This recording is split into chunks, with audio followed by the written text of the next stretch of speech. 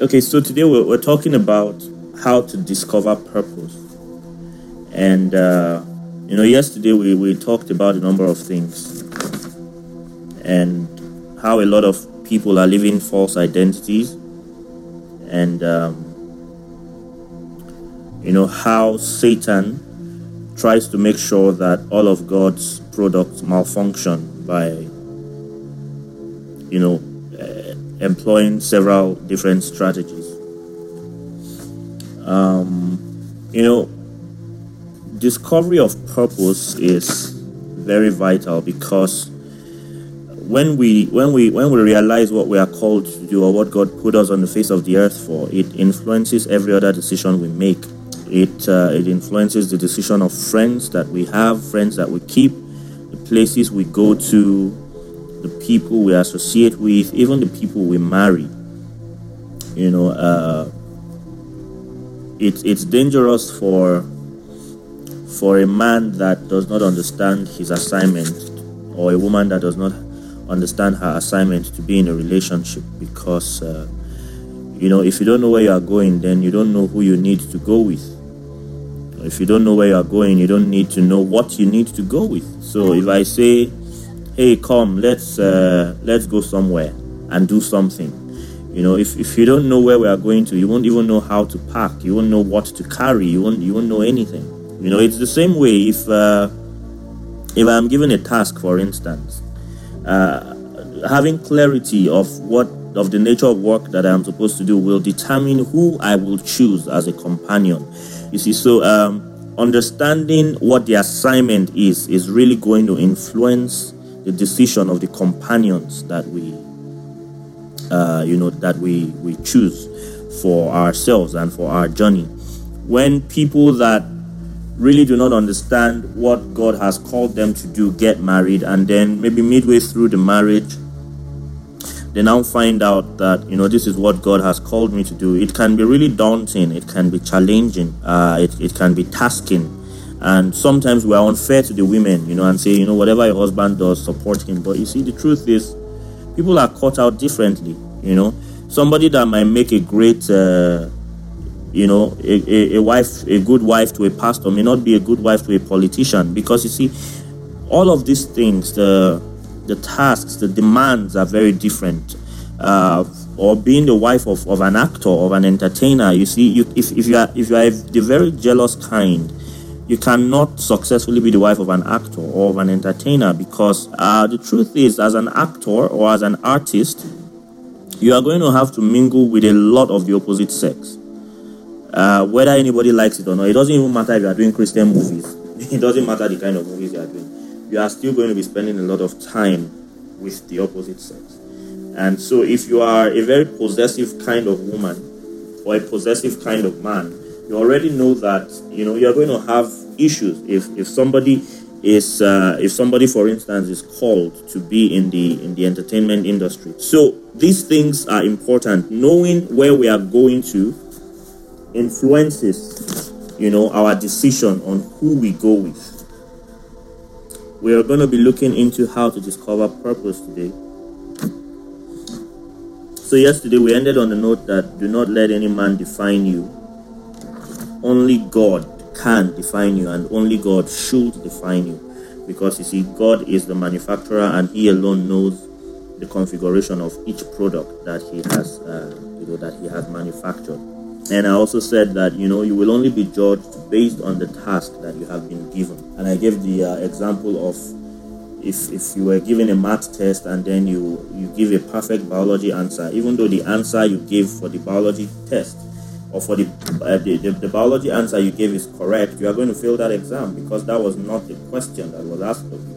You see, it's like you take your car to the mechanic, and then the mechanic decides your son's hair is bushy and begins to cut your son's hair.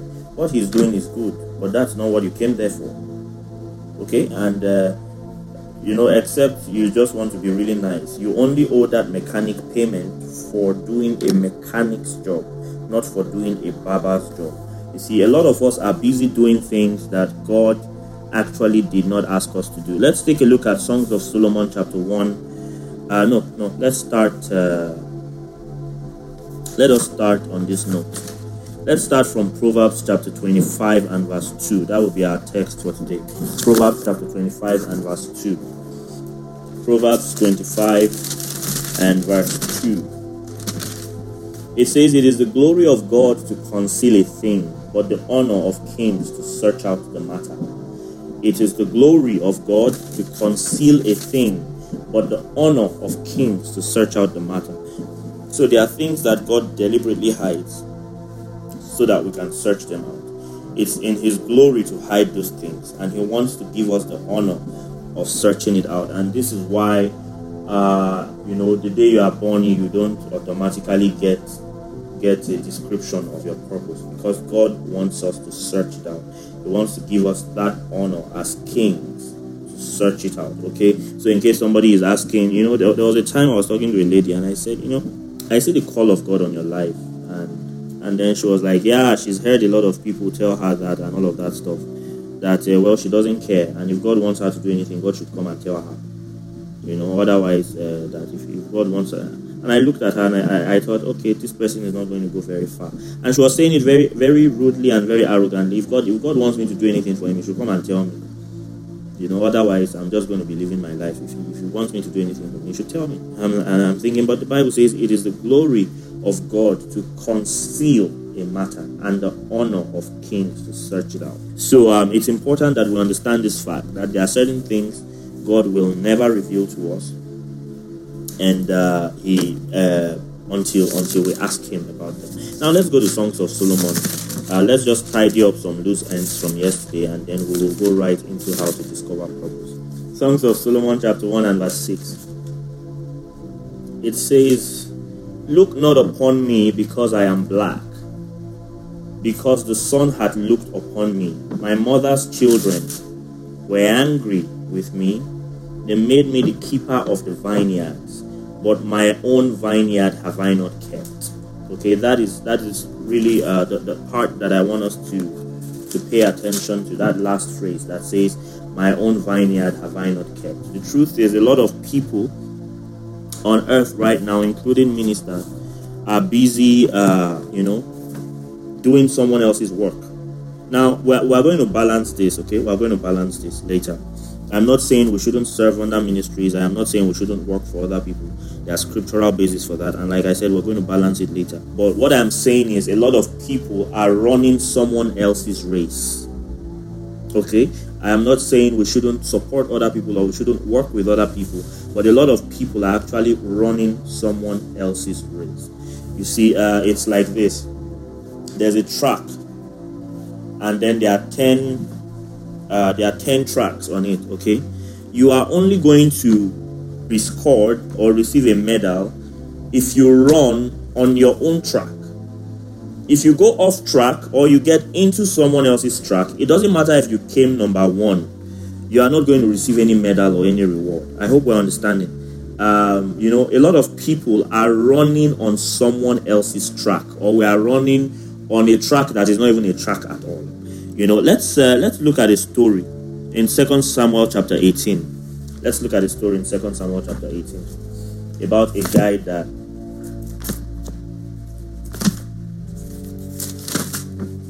really wanted to run. It wasn't his race, but he said he would run. 2 Samuel chapter 18, it's talking about the death of Absalom, the rebellion and the death of Absalom. Let's see from verse 19. Then said, let me just give us a backstory. So Joab had killed Absalom, and he needed someone to take the message to King David. Okay, it says, "Then said Ahimaaz the son of Zadok, Let me now run and bear the king tidings, how that the Lord had avenged him of his enemies. And Joab said unto him, Thou shalt not bear tidings this day, but thou shalt bear tidings another day. But this day thou shalt bear no tidings, because the king's son is dead. Then said Joab to Cushai, Go tell the king what thou hast seen. And Cushai bowed himself unto Joab and ran. Then said Ahimaaz the son of Zadok yet again to Joab, But howsoever, let me, I pray thee, also run after Cushai. And Joab said, wherefore wilt thou run, my son, saying that thou hast no tidings ready? Like, why are you running, saying that there's no message for you? I've already sent somebody. Why do you want to run? Okay, verse 23. But howsoever, said he, let me run. And he said unto him, run. I like Joab, you know. Yeah, you want to run? Okay, run. I didn't give you a message. You say you want to run. All right, run. Then Ahimaaz ran by the way of the plain and overran Cushai. So he even overtook the person that was bearing the message. Can you see how this relates to a lot of people today? The person that God gave assignment is different, you know, but you are doing so much, and you have even outran the person. Okay. And David, verse 24, and David sat between the two gates, and the watchman went up to the roof over the gate and unto the wall, and lifted up his eye and looked, and behold, a man running alone. And the watchman cried and told the king, and the king said, if he be alone, there is tidings in his mouth. And he came apace and drew near, and the watchman saw another man running, and the watchman called unto the porter and said, behold, another man running alone. And the king said, he also bringeth tidings. Can you see this? As far as the king was concerned, you had no business running if you had no message. But here, there was Ahimaaz running without having a message, because he wasn't sent. He wasn't sent. It wasn't his assignment, but he wanted to run. Okay. And the watchman said, me thinketh the running of the foremost is like the running of Ahimaaz, the son of Zadok. And the king said, he is a good man, and cometh with good tidings. And Ahimaaz called and said unto the king, all is well. And he fell down to the earth upon his face before the king, and said, blessed be the Lord thy God, which had delivered up the men that lifted up their hand against my lord the king. And the king said, is the young man Absalom safe? And Ahimaaz answered, when Joab sent the king's servant and me, thy servant, I saw a great tumult, but I knew not what it was. Yeah, I saw a great tumult, but I knew not what it was. Why were you running? Okay, but the truth is, he got to the king and he realized that the message was too heavy and he could not deliver it. Okay, if it is not your message, you have no business bearing it. Okay, verse 30, and the king said unto him, turn aside and stand here. And he turned aside and stood. And behold, Cushai came, and Cushai said, tidings, my lord the king, for the Lord had avenged thee this day of all them that rose up against thee. And the king said unto Cushai, is the young man Absalom safe? And Cushai answered, the enemies of my lord the king and all that rise against thee to do thee hurt be as that young man is. This is somebody with a message. But you know, there are many persons today like Ahimaaz. They are just busy running and running. You see, they just want to run. They don't have a message. They were not sent, but they just want to run. Let's see what the Bible says in Jeremiah chapter 23 and verse 21. Jeremiah 23 and verse 21. Jeremiah 23:21. It says, I have not sent these prophets, yet they ran. I have not spoken to them, yet they prophesied. I have not sent these prophets, yet they ran. I have not spoken to them, yet they prophesied. And there is a lot of that going on today in the body of Christ and in the world. People are very active doing things, okay? Very, very active doing things, but they are doing everything except what God has actually asked them to do. And the Bible says in Psalm 127 and verse 1 that except the Lord builds a house, they labor in vain that build it. Except the Lord watches a city, the watchman, although they watch, but they watch in vain. Okay, so there are people that are doing stuff, but you know, as far as God is concerned, it is vain. And this is why it is important, the things that we are talking about and the things that we are trying to learn. Now, if you are taking notes, I want you to write this down. God will assess every man on two things. According to Matthew chapter 25 and from verse 13, it makes us understand how God will assess every man. Well done, good and faithful servant. Good and faithful servant. And we're going to analyze this into in more details later.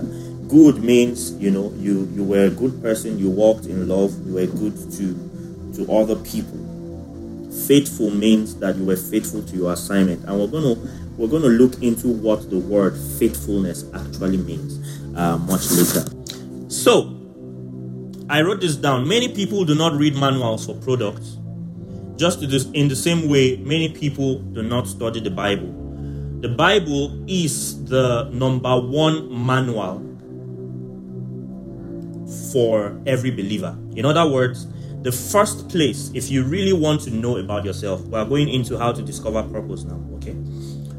The first place to look at is in the Word of God. If you want to discover yourself, let's take a look at 3 scriptures. Let's start from 1 Corinthians chapter 13. We're looking at how to discover your purpose now. 1 Corinthians chapter 13 and verse 12. It says, "For now we see through a glass, darkly, but then face to face. Now I know in part, but then shall I know, even also as I am known." Okay, I'll explain that later. Let's look at 2 Corinthians chapter 3 and verse 18. By the way, the word glass there means a mirror. It doesn't mean glass. It means a mirror. And we're going to see that further in 2 Corinthians chapter 3 and verse 18.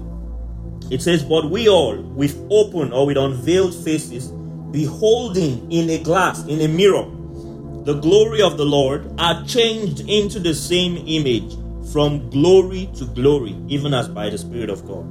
Okay, so we are beholding as in a mirror. Some translations say as in a mirror, the glory of God. We are being changed into that image from glory to glory. Okay, now let's take a look at one more scripture and then we'll consolidate them. James chapter 1 and verse 23 to 25. It says, "For if any be a hearer of the word and not a doer, he is like unto a man beholding his natural face in a glass," again, a mirror, okay? "For he beholdeth himself and goeth his way, and straightway forgetteth what manner of man he is. But whoso looketh into the perfect law of liberty, and continueth therein, he being not a forgetful hearer, but a doer of the word, this man shall be blessed in his deed." So, the word of God, we've seen 3 scriptures that make us understand the word of God is like a mirror. And the Bible says when we look into the mirror, we behold his image, and we are changed into that image. But the thing is this: the scripture we read in the book of James lets us understand, the word of God is like a mirror, and a forgetful hearer looks into the mirror and straightway forgets what he saw. The thing is this: when you look into a mirror, what is the first thing you see? Yourself. A mirror shows you yourself. The word of God is likened to a mirror. It means if we spend time in the word of God, we will begin to discover ourselves. Now, this takes us back to what I said earlier, that there is something written concerning everybody. Everybody. Jesus, reading the book of Isaiah, he saw his own in Isaiah chapter 61. The first place you will discover yourself, if you really want self-discovery, if you really want to understand your purpose and your assignment, the first place to begin to look is the Bible. Because you see, the Bible is the manual, the general manual that God sent for mankind. You see, a lot of us have products that we don't even know they can perform certain functions. Why? Because we did not read the manual. We're all guilty of that, especially when we're even filling stuff online. You see the something agreement. You don't even know if they say, if you click I agree, we are going to arrest you. We just scroll down and click the box, I agree or I accept. And then we move to the next page. Okay, we're all guilty of that because it's bulky. And these people do it, those legal agreements, they do it deliberately because they know a lot of people are not going to read it. But in there are hidden clauses.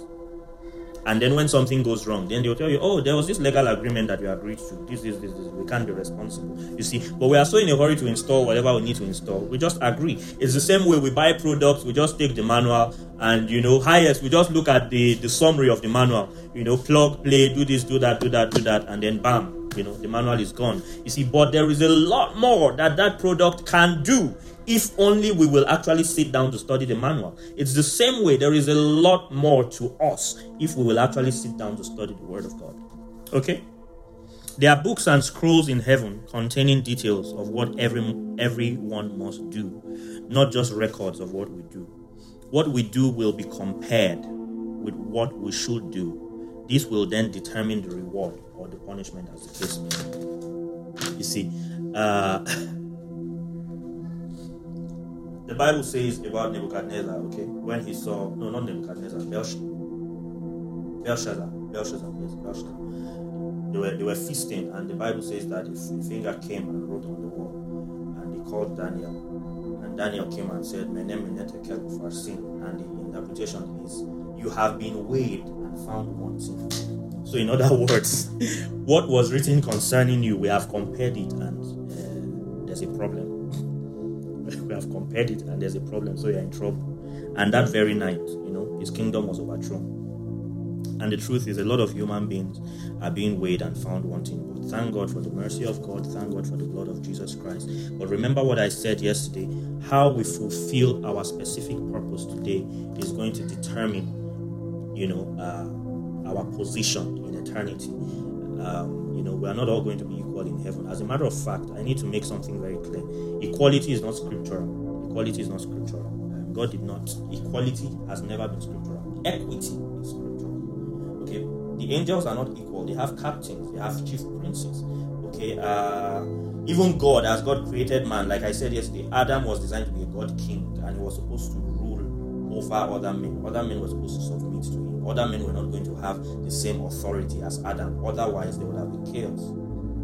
Just the same way, even though we are going to be kings and priests and we shall reign on the earth, Christ is still going to be supreme on the earth. And then David is going to be higher than, a lot of persons on the earth as a king. Okay, so we are not all going to be the same.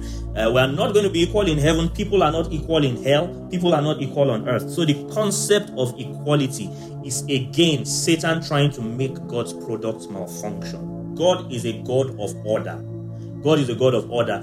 And one of the requirements of order is hierarchy. Okay, so this concept of equality, every man is equal before God. No, God is no respecter of persons in the sense that he is fair to everybody. Look at the parable of the talents. He gave one 5, he gave one 2, he gave one 1. Okay, these are scriptural principles. Why didn't he give all of them 5? But the Bible says he gave to everyone according to their several abilities. God, equality is not a scriptural principle. It is not. God did not create all men equal. It is not true. And in eternity, we are not going to be equal either. But God is fair in the sense that he does not put more on you than you can bear. He knows the configuration of everybody. I mean, think about it.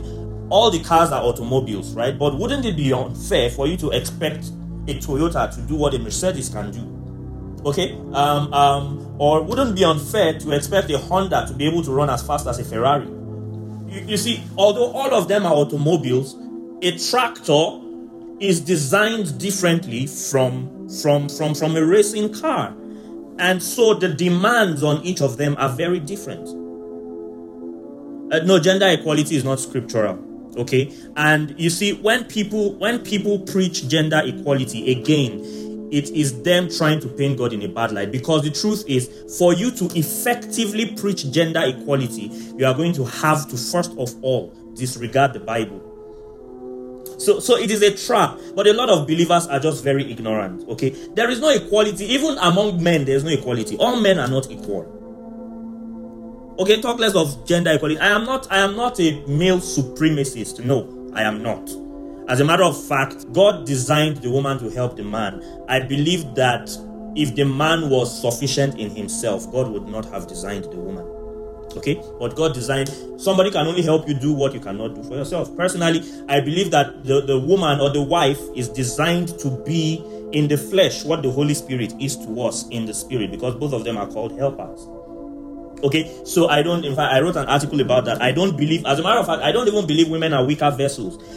The Bible only says we should treat them like weaker vessels. It did not say that they are weaker vessels. So it's like I say, that my pikin hold them like egg. It doesn't mean the child is an egg. I am just trying to let you know that, okay, this is very important and very delicate to me. I am not saying this is an egg. So the Bible says we should treat them like weaker vessels. It did not say that they are weaker vessels. Read that scripture. As a matter of fact, I believe that women are stronger than men, psychologically, emotionally, maybe not physically. Okay, but when it comes to how much heat a woman can take, mentally, emotionally, women are a lot stronger than men. People say, but women cry a lot. Yes, it's actually a display of strength to be able to express yourself. Men bottle things up, and then at the end of the day, they implode, or they commit suicide, or they do something really crazy. If you notice, men commit suicide more than women commit suicide. Why? Because we have not learned how to express ourselves. If women were not stronger than men, part of the punishment of the woman was God said that they would be subject to the man. It wouldn't have been a punishment if it was something natural. Okay? God said, and your desire will be unto him. Okay? That was a punishment by God's standards. That was a big punishment. This tells us something, that the woman originally she was designed really strong. Okay, she was designed really, really, really strong. So I don't believe that women are weaker vessels. No. But you see, God has set an order. It's just like in a church. The pastor is the shepherd over that church, and everybody submits to him. It doesn't matter if you are more anointed than him. It doesn't matter if you are more experienced than him. It doesn't matter if you are older than him, because God is a God of order, and order demands hierarchy. Am I saying men are superior to women? No. But I am saying that the Bible says in the household, this is the hierarchy. The wives should submit to the husbands. That is the hierarchy that God placed in the body of Christ. Okay, so let's not try to rewrite the scriptures. If you notice, a lot of the people that are, these gender equality advocates, they actually bash the Bible. They say the Bible was written by only men, and it was designed to keep women in subjugation and things like that. And personally, I don't believe any believer should be associating themselves with such materials, because they are going to make you begin to doubt the integrity of God and the integrity of God's word. Okay, so it's important we know this. Equality is not scriptural on any level. Angels are not equal. Even demons are not equal. Even Satan knows better, but he still tries to confuse man. Okay, even Satan, in his kingdom, there is hierarchy. Because he knows for any kingdom to succeed, there has to be order. And in his kingdom, there is hierarchy. In God's kingdom, there is hierarchy. In the body of Christ, there is hierarchy. The Bible says, let everyone be subject to higher powers. There is hierarchy in the body of Christ. So let's understand this, the concept of equality. Yes, we are equal in the sense that we are all created in God's image and likeness. We are not equal in the sense of the abilities that we have, and we are not equal in the sense of the authority that we exhibit. It's important we understand this. It's like you have children. You can love all of them in a unique way. You can love all of them equally. But still, you treat them differently.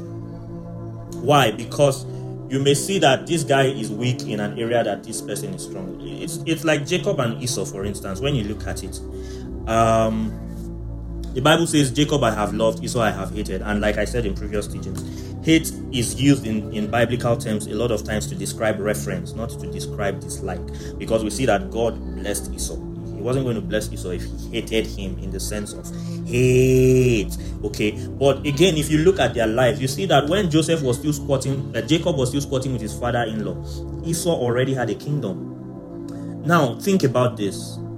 If God had left Jacob and Esau to equal terms, Jacob would have been a mess, because Esau was a very hardworking guy. He already had a kingdom. He already had, his entourage were like 400 men that he was walking around with. Okay, he was already a very successful guy. He was a hardworking guy. It took the grace of God for anything reasonable to come out of Jacob's life. You see, so sometimes, a lot of times, when you see God, God seems to be, pumping a lot of grace and favor in a particular direction. It actually shows that person is weak, and the person will not be able to get along without God. God knows how he has configured everybody, and he knows that there are some people that he constantly needs to help. It's like when you go to the hospital, not everybody is on a ventilator. If your lungs can function properly, you don't need a ventilator. The ventilators are reserved for people that that can't breathe on their own. So it would be unfair for you to get to the hospital and say, you are not treating us equally. How come I don't get a ventilator? He gets a ventilator. The reason he gets a ventilator is actually because his lungs will collapse if he doesn't get a ventilator. Okay, so if we're taking notes, you can write this down. The fashion industry is built on people's lack of identity.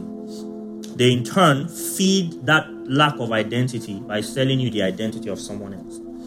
Every human being is unique. The human intelligence cannot be measured by an exam. It cannot be measured by any man. Nobody is a total genius and nobody is a total dummy. It's just like my brother, illustrated one time. He said there was one time they were making a pond in his compound, and then they put the fishes on the ground, and then they were just looking. They were just, and it was like, these animals are so dumb, they can't even do anything. He said, but the moment they were put inside water, their genius emerged. See, how many of us have seen The Gods Must Be Crazy? The Gods Must Be Crazy. It's an old film about one bushman, and his family. They don't know anything. But you see, this guy in his bushness was able to help white people in their technology to accomplish certain things in the jungle. Why? Because nobody is a total genius. Nobody is a total dummy. Your teacher in school that said you were a dummy simply because you failed Chem 101. Can the teacher play the keyboard? Can the teacher play the guitar? Can that teacher sing? All of these things are skills that require some level of intelligence. This is why I say, so when they say, this guy is a genius, this guy is a dummy, the person you are calling a dummy, there's an area that he can do certain things that you, in all your geniusness, cannot do. So when we understand this human uniqueness, and I'm going to talk about this more during the course of the week. When we understand this human uniqueness, we're going to stop comparing ourselves with other people, and we're going to, because God created all of us differently, and we must resist the temptation to let any man define us, because only God can. He was the one that wrote the book about our lives. There is a word for everyone in the Word of God.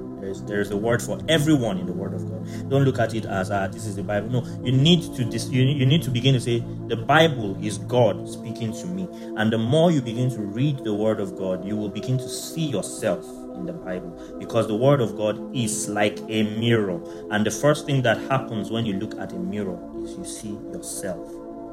Okay, so the first step to self-discovery or to discovering your purpose is actually to study the Word of God. The number two, so number one is the Word of God, looking into the Word of God. Number two is your desire. And like we looked in the previous series, we're going to look at that scripture again in Philippians chapter 2 and verse 13. Philippians chapter 2 and verse 13. Remember, I told us that living a life of purpose simply means walking in accordance with the will and the plan of God for your life. Philippians chapter 2 and verse 13 says, "For it is God which worketh in you both to will and to do of his good pleasure." Okay, some other translation says it is God that puts in us the desire to do what pleases him. So God can put certain passions and desires in our hearts. Okay, and when we follow these passions, we are fulfilling. Now, this is where we need to balance it. Okay, because yesterday a big man asked about unbelievers. Okay, if God can use them for his purpose, and the answer is yes. God can put desires in the hearts of an unbeliever to do certain things to satisfy the purpose of God. Just the same way God can put certain desires in our hearts, okay, to do things that are in line with his purpose. So we did look into that extensively in being led by the Spirit of God. Okay, so if you want to know more about desire, please just get the previous teaching, because there are some other things I want us to look at today that we're going to spend a little bit more time on. Number 3, how to discover purpose. Now, remember I said in the first teaching that the journey of purpose, or rather, purpose discovery is a journey. Okay, you don't get all of the full picture at once. It really comes in bits and in pieces, okay? But as we are diligent and faithful in the little, then God begins to unveil more to us. And I gave us an illustration or the story of myself, how I started off as, playing the guitar. From playing the guitar, I started playing the bass guitar. From then, I started playing the keyboard. From then, I started directing music. From then, I started preaching. From then, I started, leading a choir. And then, after that, I went to, Dunamis School of Ministry, and gradually, but what I'm trying to say is, okay, it's like this. At the age of 8, let me just tell us a little bit about myself. At the age of 8, I was already gathering children, around the neighborhood. We're living in Lokoja Army Barracks then. Gather smaller children younger than me, sit them down on benches, and I'll be preaching to them, just like I'd see my father preaching in church. And I didn't know why I was doing that, okay? But I'll just be preaching to them. And, I was just really passionate about church things and all of that stuff. And then also, every time I saw, there was this particular man, I'm sure Chuk will know him, Uncle Chris. I've forgotten his surname. He used to play the guitar then, I used to love the man. It was from him I heard for the first time Key C, because I wanted to learn the guitar. I'm like, okay, this thing is a lot more complicated than it looks, But the thing is, at the age of 8, I was already gathering children around the neighborhood, preaching to them, getting somebody to do interpreting for me, because I thought that was the standard, because the church that we were attending, there was always a preacher and an interpreter. And then in fact, my mother reminded me some years ago that when we were young, someone came to the house and was asking everybody what they would like to become. And my brother said he would like to be a doctor. My sister said she would like to sell food. Funny, right? And that I said I wanted to be a teacher. Now I can't even, I could not even recollect it, but my mother reminded me that I said I wanted to be a teacher. So there were two things I knew as a child that I wanted to do. That I wanted to preach to people and I wanted to teach. Now, when I said I wanted to be a teacher, in my head, it was teaching in a school, okay? And I'm really passionate about teaching, not just the gospel. I'm really passionate, even to this day, about, teaching people, imparting knowledge in any form or fashion, okay? But the thing is this, even from a very, very young age, somehow inside me, I already had an inkling towards the direction that I would like to go. And I believe that everybody is born with that ability, with a natural inkling towards that direction. But this is where it gets complicated. A lot of times, either because of distractions or because of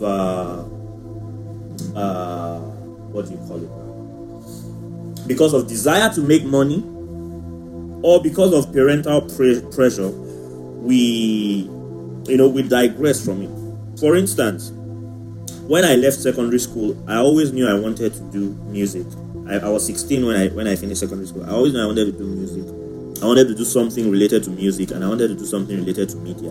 Okay, and my mother said, as I think at the matter of time, only UNN was doing a bachelor's degree in music. My mother said, no, musicians, they don't really have a future. You can focus on music as a talent, but you need to get another degree, this, that. She didn't discourage me from doing music. She just felt like studying music as a profession, did not have a future in it. And so I applied. All my friends and all my mates in school, they were applying for medicine or pharmacy or engineering. I didn't like mathematics, so I also filled in medicine and pharmacy for my JAMB. I applied to University of Jos, but somehow God helped me. I didn't, in fact, my JAMB score was poor, so there was no way I would get admission. But then I still wanted to do remedials for the University of Jos. I got the forms, and then it was that period ASU went on a 6-month strike. Then Kogi State University had just started, and people were calling it a glorified secondary school, so I didn't even want to go there. But then, they brought me, a remedial form and all of that. I filled it, and the plan was I'll just do remedial there so I don't have to sit at home, and then I'll apply to uni just at the end of the day. Long story short, I chose biochemistry and microbiology in Kogi State University. As a matter of fact, my final remedial exam, I know I did not pass my mathematics. I know I did not pass it. Number one, I am not good with mathematics. Number two, I had a running stomach that day. I did not answer up to 30% of the questions. And the 30% that I even answered, I did not answer them well. Okay? But, somehow I got admission and they gave me microbiology. At some point while I was on that campus, I realized that, okay, I am not here because of microbiology. And what I'm trying to say is this. From a very young age, I already had an inkling, okay, towards the direction that I wanted to go in life. And it was God that put it in there. Now, my diligence with the little aspects that God was revealing to me part time now determined how much of the bigger picture I got to see. Personally, I know if I had gone to UniJOS or I had studied medicine, I would have missed God. I know that for sure. So you see, a lot of times it is peer pressure, parental pressure. I think I should say this. After I finished microbiology, I went on to do the courses in the areas that I was interested in. My mother told me, she said, you know what, finish this degree and then whatever you want to do, I'm going to support you. Thank God for the kind of mother that I have. Okay. But for a lot of persons, it's not like that. Parents put pressure and say, no, you can't do this. There's no future in this. You can't do this. There's no future in this. And then you go in the direction where you think there is a future. And then this is how a lot of persons miss God. So please, I am saying this to those of us that are parents and those of us that will yet be parents. We need to be careful on how we direct our kids, because a lot of people have missed God because of parental pressure and peer pressure. Okay, I hope I am communicating, but we will look more into that later. So, basically, diligence in the little, in the little that God has put in your hands will now determine how much more He will reveal to you. And, it's interesting to note that God never called any lazy man in the Bible. God never called any lazy man. Look at all the people that God used. They were busy doing something. So at that stage in their lives, they were doing to the fullest what God, there's a scripture that says that whatsoever your hand finds to do it with all your might. I think it's Ecclesiastes chapter 9 and verse 10. Let's take a look at that. Ecclesiastes chapter 9 and verse 10. It says, whatsoever thy hand findeth to do it with thy might, for there is no work, nor device, nor knowledge, nor wisdom in the grave whither thou goest. Okay, so this is a general principle. Okay, whatever it is that you are doing at the moment, do it very diligently. Let's take a look at this. Peter was a fisherman. James, John, Andrew, they were all fishermen, and they were diligent fishermen. And Jesus called them and said, follow me and I will make you fishers of men. Matthew was a tax collector. We don't know details about some of the things other disciples were doing, but we do know something, that Jesus did not call lazy people. When you look at David was diligently tending the sheep, risking his life for the sheep. When you look at Moses was a prince of Egypt, and then he became a shepherd for Jethro, and for 40 years he was diligently keeping the sheep of Jethro. When you look at Joshua was Moses' servant. He was diligent. Every time Moses went on Mount Sinai, Joshua was there with him. When you look at Paul the Apostle was a Pharisee, and he was diligent at being a Pharisee. He was diligent at persecuting the Jews. So you see, the truth is, even Satan does not use lazy people.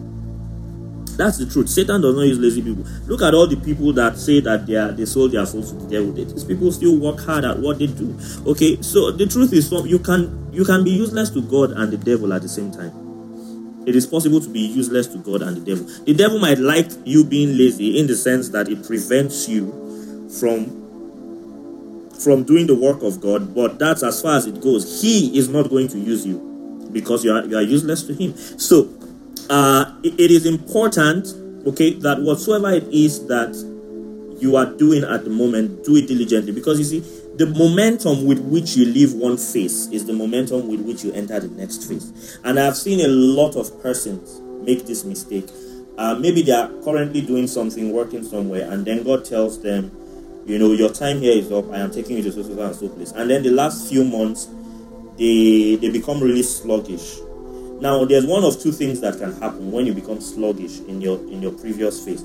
Either the next phase will never open up because you need the momentum from that phase to enter the next phase, or you are going to enter the next phase and it's going to be very underwhelming, because again, the momentum with which you leave point A is what you will use to enter point B. Okay, so diligence is very important, even though you may still be confused about what God is calling you to do and you are not very sure. Wherever you are, be very, very, very diligent. and God is going to locate you. That is the truth about it. God is going to locate you. If you are being diligent and you are doing it from a pure and sincere heart, and you keep an open heart, and there's a genuine heart cry saying, okay, Lord, although I don't know what you are calling me to do right now, but this is what my hand has found to do at this moment. I'm going to do it with all my might until I get clarity on what you want me to do. It won't be long. God is going to locate you and He's going to give you clarity, because God is actually seeking, He's actually looking for diligent people. Okay, number 4, one of the ways that God, one of the pointers that God uses to help us identify our purpose is pain. Pain, yes, you heard me right, pain. The truth is, a lot of times, your pain is an indication of a problem that you have been created to solve. Okay? Your pain is usually an indication, of a problem that you have been created to solve. Let's take a look at 2 passages of scripture. Hebrews chapter 2 and verse 10. Hebrews chapter 2 and verse 10. It says, for it became Him for whom are all things, and by whom are all things, in bringing many sons unto glory, to make the captain of their salvation perfect through sufferings. So Jesus, the word perfect there is from the Greek word teleo. It means to make a full end, to complete. Okay, to complete, to bring to perfection. Okay, so even Jesus Christ needed suffering for his work to be complete. What I'm trying to say is this: God perfects people through sufferings, through pain. Let's take a look at another scripture in Hebrews chapter 5 and verse 8. Hebrews chapter 5 and verse 8. It says, though he were a son, talking about Jesus, yet learned he obedience by the things which he suffered. Though Jesus were a son, yet he learned obedience by the things he suffered. The truth is, a lot of us are wasting our pain because we are just going about thinking, oh, let this pain end, let this pain end, let this pain end, and we are wasting the lessons in the pain. My Murdoch said, pain is good. Pain is an indication that there is something wrong. Okay, a lot of times pain in our lives is an indication that there is something wrong, and pain also gives birth to empathy. Okay, it gives birth to empathy. When you look at a lot of the healing ministers that God uses a lot in healing, a lot of them, I'm not saying all of them, but a lot of them either suffered sickness at some point in their lives, or they had someone around them that suffered, sickness. Ora Roberts was dying of tuberculosis. Lester Sumrall was dying of tuberculosis. Bishop Oyedepo was dying of tuberculosis.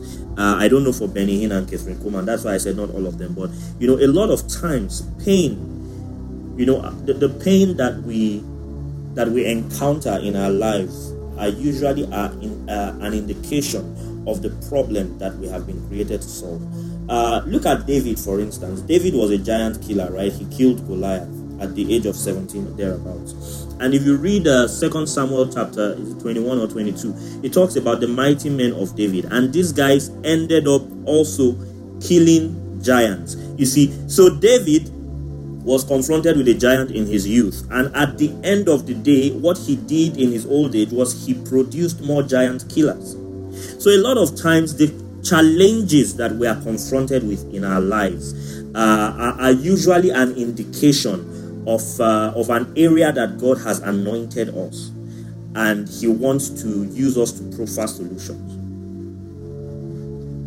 I hope we're understanding me this morning. So when you begin to see a particular, look at Kenneth Copeland, for instance. Kenneth Copeland was so broke at some point in his life. He stitched his trousers so much that the two pockets at the back, they joined together. They became one. That's how many times he stitched his trouser. There's this story of Kenneth Copeland going to Kenneth Hagin's ministry, and he wanted tapes. He just wanted tapes, and he went and met Kenneth Hagin's son-in-law at that time, Buddy Harrison, and he said, I want tapes, but I don't have money. Just take this car, value it, and give me as much tapes as you can give me. And when they assessed the car, they said, you know what, we're going to give you tapes, but you can go with the car. And it was so bad that anytime Kenneth Hagin came there, they asked him to park at the back. They said, we believe in prosperity in this place. This guy is bad publicity for what we believe. That's how poor Kenneth Copeland was. But you see, God has used Kenneth Copeland to bring so much light in the area of financial prosperity to the body of Christ. So it's very important when you begin to see a pattern of pain, in your life repeatedly. It's usually an indication of an area that God has anointed you or that God has called you to fix something. The fifth thing that God uses to help us, discover purpose, this, like I said, we're going to balance some things, and this is me trying to balance some things now, is association.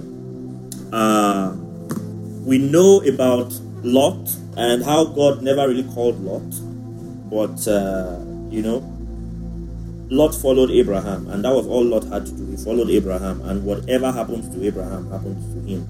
And some of us will say, yeah, Lot did not end very well. But let me tell you something. God is a very merciful God.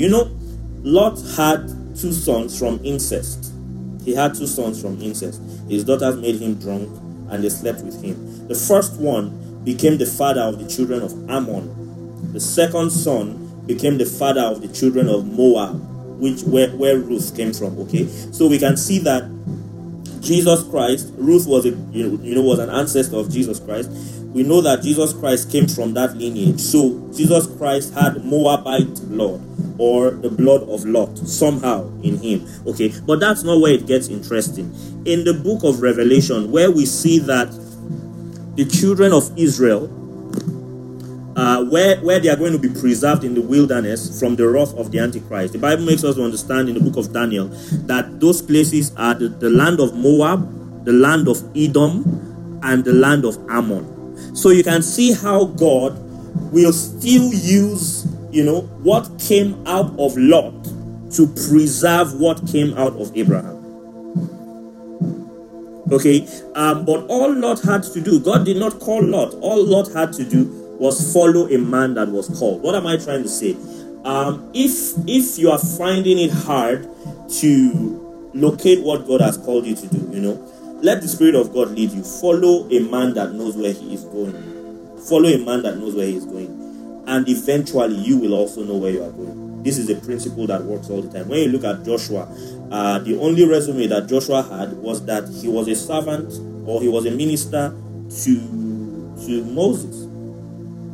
But when Moses was going to, pass the baton, God told him, anoint Joshua, your minister. Bishop Abioye said that he never heard God call him into ministry. He just followed a man. Okay? The disciples of Jesus Christ, Jesus just told them, follow me. So the truth is this. If you have issues with identifying your purpose and your assignment, okay, let the Spirit of God lead you. Don't just do it blindly. Don't do it with carnal knowledge. Okay, let the Spirit of God lead you. Follow a man that knows where he is going to, and be diligent. Serve that person. It's only a matter of time. It's only a matter of time. Okay. Now we're not going to take a lot of time on that. We're going straight to number 6, faithfulness. Now, somebody might say, what's the difference between diligence and faithfulness? A lot of times we mistake diligence for faithfulness. Diligence means, to be hardworking and to do things with all your heart and be devoted to it. But faithfulness is a little bit different. I wrote a few things down. Okay. Faithfulness means staying true to your task. It means don't embellish it, don't add to it, don't diminish it. There is a difference between faithfulness and diligence. Okay, the word faithful is from the Greek word pistos, which means to be trustworthy, to be true, to be sure, to be reliable, to be loyal, to be steadfast, to be true to the facts or original. So when they say the film was faithful to the book, it means that the film stuck to the facts of the original. Now this takes us back to what I said yesterday, that there is a book written concerning everyone. And you see, Jesus is going to tell, well done, good and faithful servant. He's not going to say, well done, good and diligent servant. Well done, good and faithful servant. Faithfulness means sticking to the task. So it's like this. I tell you, buy me paracetamol. Okay? And then you go to the pharmacy, and then the pharmacist tells you, why do you need paracetamol? There's a new product. It's better than paracetamol. It's this, it's that, it's that. And you, out of the desire in your heart to do the best, you buy this new product and you bring to me. Okay? Although you have done a good thing, you are not faithful because you have not been true to the original. Please, it's important that we understand this. It's very important that we understand this. A lot of times, now this is where it gets tricky, but and I have to answer this question a lot of times from music ministers. You are in a church, you are playing, you have all of these ideas of what music should be, and the pastor says, this is what I want. If you are going to be a faithful servant, you will do exactly what the pastor says he wants. It's like my friend Emmanuel Echo. He's the music director for Summit Bible Church. And I know he's a very good music director. He's a very, very, very good music director. But sometimes, you see, when I listen to their choir ministrations, I feel like, why are you guys still doing this kind of songs? Why are you still doing this kind of music? I know you guys are more talented than that. Why are you not pushing harder? And he told me one time, he said, this is what Pastor Andy wants. And, I kept quiet because you are there to serve the man, and this is what the man wants. Faithfulness dictates that you give the man exactly what he wants. Even if what he wants by your standard is not good enough, if that is what he wants, that is what you give him. You see, it's very difficult for talented people to be faithful because there is something better obtainable. And this person, with the limitation of their understanding, are saying, this is what I want. If you are not able to convince the person that this is better, and if the person insists this is what I want, you have two options. Stay there and give the person what he wants, or leave to a place where you'll be given autonomy and where your creativity is going to be appreciated. Okay, it's very important. There are a lot of people out there that are being very diligent, but they are not being faithful. They are not being faithful. And faithfulness is a big deal to God. So when the Bible says that a faithful man shall abound with blessings, it's not talking about a diligent man. There are scriptures for the diligent. It says the hand of the diligent shall bear rule. Seest thou a man diligent in his business, he shall not stand before mere men, he shall stand before kings. There are scriptures for diligent people, but there are also scriptures for faithful people. And Jesus is not going to say, well done, good and diligent servant. He's going to say, well done, good and faithful servant. The Bible, speaking in the book of Revelation, says when Jesus returns, he is going to return with the chosen and with the called and with the faithful. Okay, it's like three different categories. There are the chosen. The Bible says the called, the chosen, and the faithful. The Bible says that many are called, few are chosen. Okay, and then fewer are even faithful. So there is the called, there is the choosing, and then there is the faithful. Very few. Let's look at Revelation chapter 17 and verse 14. Revelation 17:14. It says, "This shall make war with the Lamb, and the Lamb shall overcome them, for he is Lord of lords and King of kings, and they that are with him are called and chosen and faithful." You see those categories? Many are called, few are chosen, even fewer are faithful. Because there are so many people, and like I said, sincerely, they are trying to do the right thing. They are trying to do the right thing. But you see, the Bible says if you are not faithful in another man's business, who will give you your own? The Bible says that it is required of stewards that a man be found faithful. That a man be found faithful. Faithfulness is a big deal to God. It's a big deal to God. And so, while you are working with somebody, make sure that you are not just diligent, but you are also faithful.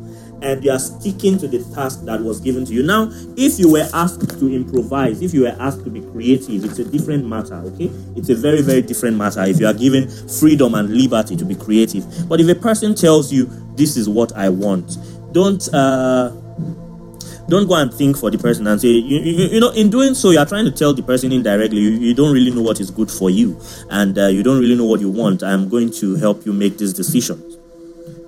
You see, so we need to be very, very careful in dealing with these things. Let's look at Luke chapter 16. Luke chapter 16 from verse 10 to 12. It says, he that is faithful in that which is least is faithful also in much. And he that is unjust in the least is unjust in much. Can you see the antonym that Jesus is using for faithful? Faithful and unjust. Okay, so faithful is just. What is just? What is justice? When they say he did justice to it, what does it mean? It means he stayed true to it. Okay, it says, if therefore ye have not been faithful in the unrighteous mammon, who will commit to your trust the true riches? And if ye have not been faithful in that which is another man's, who shall give you that which is yours? So it is important, faithfulness is a requirement. Like the Bible, like the scripture we just read, if you are faithful in that which is another man's, God will give you your own. Now we have been able to differentiate between faithfulness and diligence. You know, a lot of people have been diligent and they have given their best and their all, but they have not really been faithful. And that is why you can see sometimes some people can be diligent and yet be frustrated. Why? Because there are certain blessings that come with faithfulness that do not come with being diligent. Okay, so let's go on to, we're going to try and finish this today, to number 7. Number 7 is ask. It's as simple as that. You know, if you are having a hard time understanding what God has called you to do, just ask God. Pray about it.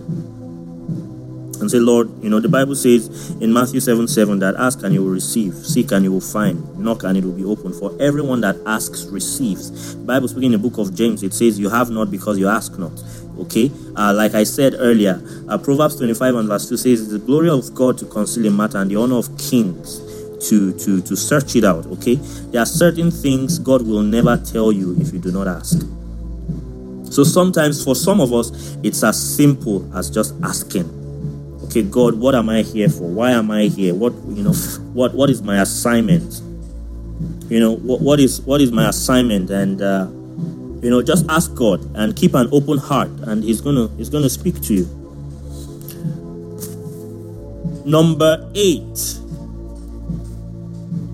trust the leading of the Holy Spirit.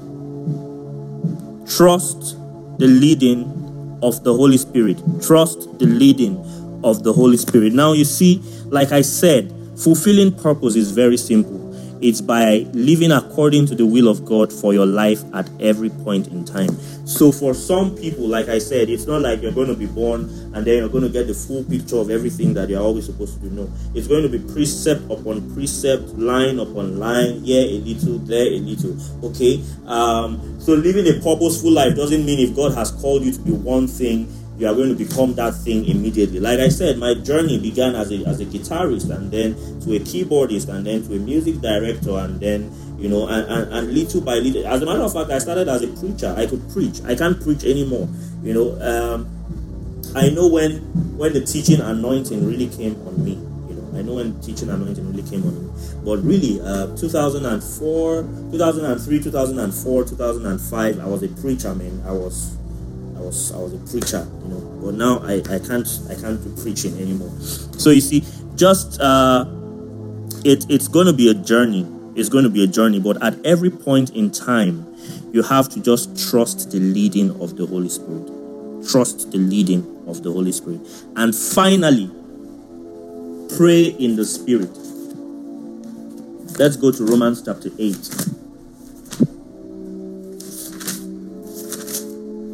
I know some of the motivational books and literature out there, they tell us that, follow your natural inclination all the time and all of that.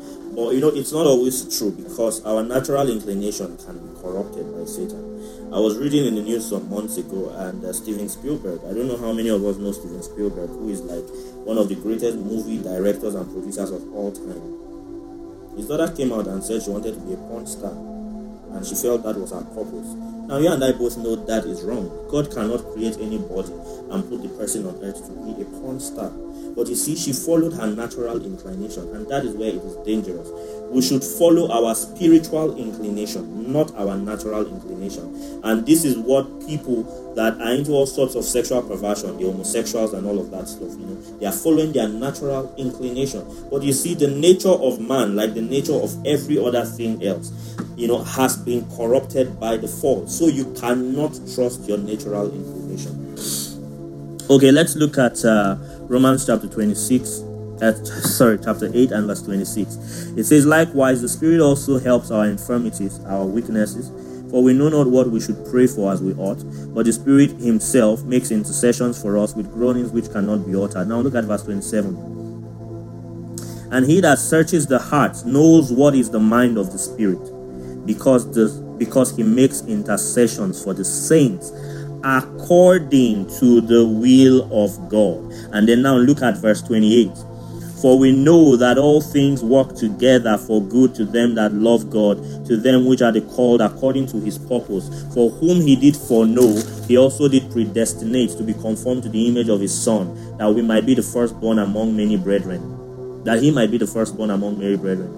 Moreover, whom he did predestinate, them he also called, and whom he called, them he also justified, and whom he justified, them he also glorified. But you see, all of these things that we are talking about right now starts from verse 26. Likewise, also the Spirit helps our weaknesses, for we know not what we should pray for as we ought, but the Spirit himself makes intercessions for us according to with groanings which cannot be uttered. And he that searches the hearts knows what is the mind of the Spirit, because he makes intercessions for the saints according to the will of God. Now, please, I want us to understand something. This is not common. Doctrine, but in my experience in the body of Christ, I'd like to say this: that I believe that there is a difference between speaking in tongues and praying in the Spirit.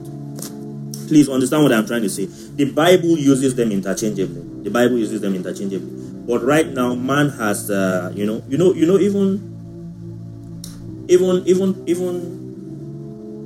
demons, possessed people, they speak in tongues, right? You know that native doctors, they chant, they speak in tongues. I watched a video of an imam, laying hands on people and speaking in tongues. So praying in the Spirit involves speaking in tongues, but not every speaking in tongues is praying in the Spirit. So when we say pray in the Spirit, we are not just talking about speaking in tongues, because you can be speaking in tongues and be in the flesh. Okay, you can be speaking in tongues in the flesh. I mean, these days we exclaim in tongues. Something happens and we go "Ela kata," things like that. Does that mean you are praying in the Spirit? No. Did you just speak in tongues? Yes. Okay, so a lot of people are actually speaking in tongues, but few people are actually praying in the Spirit. You see, but let us pray in the Spirit. And let's look at one more scripture in Ephesians chapter 6, from verse 15.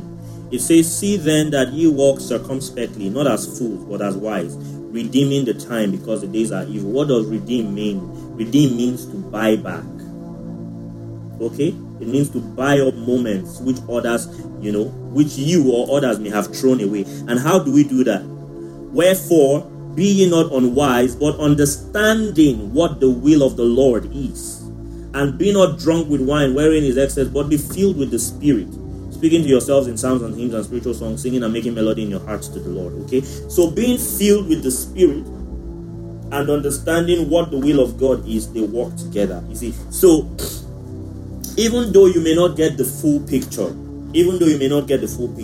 make a quality decision to live a Spirit-led life, and you will not miss it. Because you see, at every step of the way, you are going to be walking based on the leading of the Holy Spirit. And like I said, he's going to unveil it one after the other.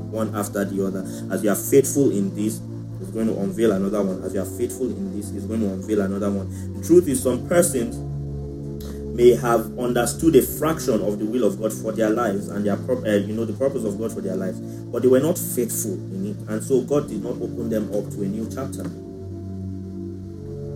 Okay, Kenneth Hagin said that God told him that a lot of people live and die, and they are active in ministry for years, but they never even step into the first phase of the assignment that God has given them to do. Because you see, our assignments are in phases. The assignment of Jesus Christ was in phases. He didn't just come and die. He came, he lived. We don't know what he was doing for the first 30 years of his life, but we knew he was doing something.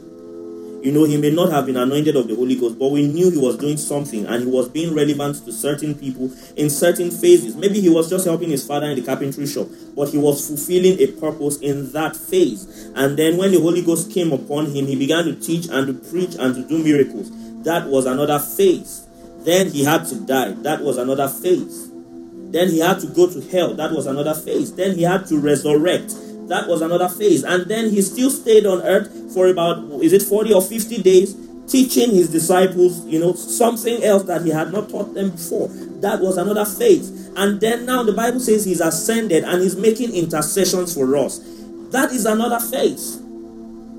Right now, there's a priestly ministry that Jesus is carrying out for us on a daily basis. That's another phase of his ministry. While he was on earth, he couldn't do that phase. Now, Jesus is going to return to the earth, and he's going to rule on this earth first for 1,000 years. That is another phase. So you see, even the purpose of Jesus is being unveiled face to face. As he is faithful in one phase, another one is unveiled. As he's faithful in that phase, another one is unveiled. Okay, Paul the Apostle did not start as Paul the Apostle. The Bible makes us understand in Acts chapter, is it Acts chapter 12 now? That in Antioch there were certain prophets and teachers. Acts chapter 13. It says that now, from verse 1, now they were in the church that was at Antioch, certain prophets and teachers, as Barnabas and Simeon that was called Niger, and Lucius of Cyrene and Manaen, which had been brought up with Herod the Tetrarch, and Saul. Okay, so at some point, Paul was not Paul the Apostle. He was Saul the teacher, or at most Saul the prophet. Okay, but as he became, I know certain people, for instance, Kenneth Copeland. When he started with Kenneth Copeland Evangelistic Association. Right now, Kenneth Copeland is a prophet and a teacher. I told us about Kenneth Hagin. Kenneth Hagin started as a pastor, and then he worked as an evangelist for 2 years. And then God told him, I never called you to pastor. I never called you to be an evangelist. I called you to teach. And then after that, God told him, I am anointing you to be a prophet and a teacher. God told him specifically, don't say you are a teacher and a prophet, because the prophetic comes first for you. As a matter of fact, there was a point that God had to reprimand Kenneth Hagin and said, you are not using the prophetic ministry enough. You are teaching too much. You are not prophesying to people enough. You see, but it unveils and it unfolds. So you see, all of these things that we have mentioned, you have to combine them. You have to be diligent. You have to be faithful. You have to ask God. You have to associate with the right people. You have to pay attention to your pains. You have to pay attention to your desires. You have to follow the leading of the Holy Spirit at every point in time. Because you see, you are not going to get all of the picture at once. It's going to happen precept upon precept, line upon line, here a little, there a little. The problem is some persons just sit down and, it's even possible that God has told you from when you were a kid that, I'm calling you to be an apostle. And then some persons just sit down and then they are waiting to just enter into the ministry and the office of the apostle. But no, you are still going to have to go through that process. Because when you are faithful in the little, then God can commit more into your hands. So you can see why some people never get off. Because it's like, let me say this. It's like God tells you, 20 years from now, you're going to be the president of Nigeria. And between now and the next 20 years, you don't do anything politically. You don't set up any structures. You don't associate with the right people. You don't do anything. Trust me, in 20 years' time, except by the mercy of God, that prophecy is going to be like there was no prophecy on your life at all. You see what happened in the life of David? After he was anointed king, he came into the palace as a musician. He was serving as a musician. Then he killed Goliath. Then he married the king's daughter, putting him in the royal family, okay? Then he gathered distressed men and he was like their commander. At every point in time, there was something that was happening in the life of David that was preparing him ultimately for where God had anointed him for. It will take another 17 years before any crown would come on, another 13 years before any crown would come on his head. It would take another 20 years because David ruled for 7.5 years in Hebron over the city of Judah, while Ishbosheth, the son of Saul, was ruling over Israel. So David actually ruled over Israel for 33 years, not for 40 years. But all that time, God was preparing him. God was teaching him leadership. God was teaching him all sorts of things, from when the anointing came on his life at the age of 17 to when he eventually was anointed king over Israel at the age of 37. That was 20 years. Okay, so it's a process. It's a process, and we need to be very careful, and we need to walk circumspectly. We need to be wise. So at every point in time, everywhere we find ourselves per time, we should make sure, the Bible says that, we should do all things as unto the Lord. Okay, this is very important. And, even though at this moment you may be plowing someone else's field, okay, if you are doing it with the right heart and you are asking the right questions, God is going to give you your own. God is going to give you your own. So please, I don't know where you are right now. I don't know what you're doing right now. But, study the Word of God. Like I said, it's going to be the first place you begin to discover yourself. Follow your God-given desires. Like I said, not the natural desires of the flesh, not the fleshly. There's this deep inkling inside you. The Bible makes us understand that God puts those desires in there, and pay attention to your pain. Pay attention to your pain. When there's a particular pattern, a consistent pattern of pain in your life, pay attention to it, because it's usually an indication that Satan is trying to afflict you with the same problem that God has created you to solve. And pay attention to your association. Okay, your spirit-inspired association. Don't just associate with people because you want to be a part of their influence or they have a big name or things like that. No, don't do that. That is carnal, you see. Let the Spirit of God guide you. Let the Spirit of God direct you, because sometimes you find yourself by associating with other people that have found themselves. When you look at the mighty men of David, the Bible makes us understand that these people were distressed. They were distressed. They were indebted. In 1 Samuel chapter 22, they were indebted people. In 2 Samuel chapter 22, they were the mighty men of David, and all they had to do was associate with a man that knew where he was going. Okay, and we talked about faithfulness, how faithfulness is not diligence and how it is different from diligence. Faithfulness means sticking to the task. It means being true. It means being exact to the assignment that you have been given. And we said you should ask. And there are a lot of people doing so many other things apart from asking. But there are some things, like I said, we will never learn from God if we do not ask. And then I said, trust the leading of the Holy Spirit. And then I said, pray in the Spirit. Okay, if you put all of these things together, I can tell you with every boldness that it is impossible for you to live confused and not have a clear direction of where God wants you to go. Okay? But remember these two things. God is going to unveil it in bits and in pieces. And then,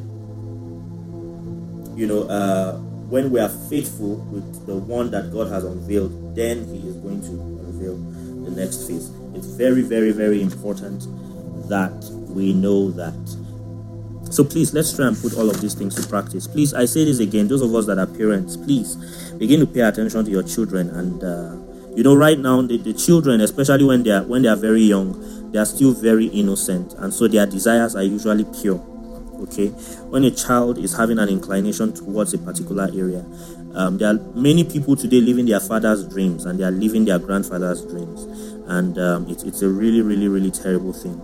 So please, let's pay attention to our children, see what direction, what godly direction they are going, and pay attention to it. Because the truth is, like I said, when I was 8, 9, I was preaching, and I said I wanted to be a teacher. By the time I was an adolescent, I had forgotten that I wasn't interested in preaching.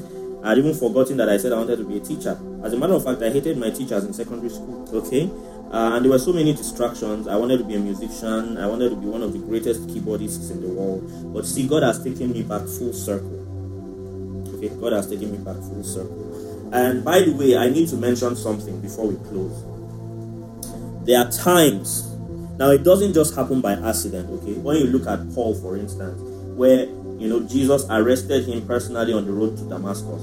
But like I said, even all the disciples that Jesus called into purpose, none of them were lazy people. They were diligently doing something. So even when you see somebody that they say, the Lord appeared to me and told me this, that in clear terms, check their lives. They were very diligent doing something. Okay, they were very, very, very diligent doing something.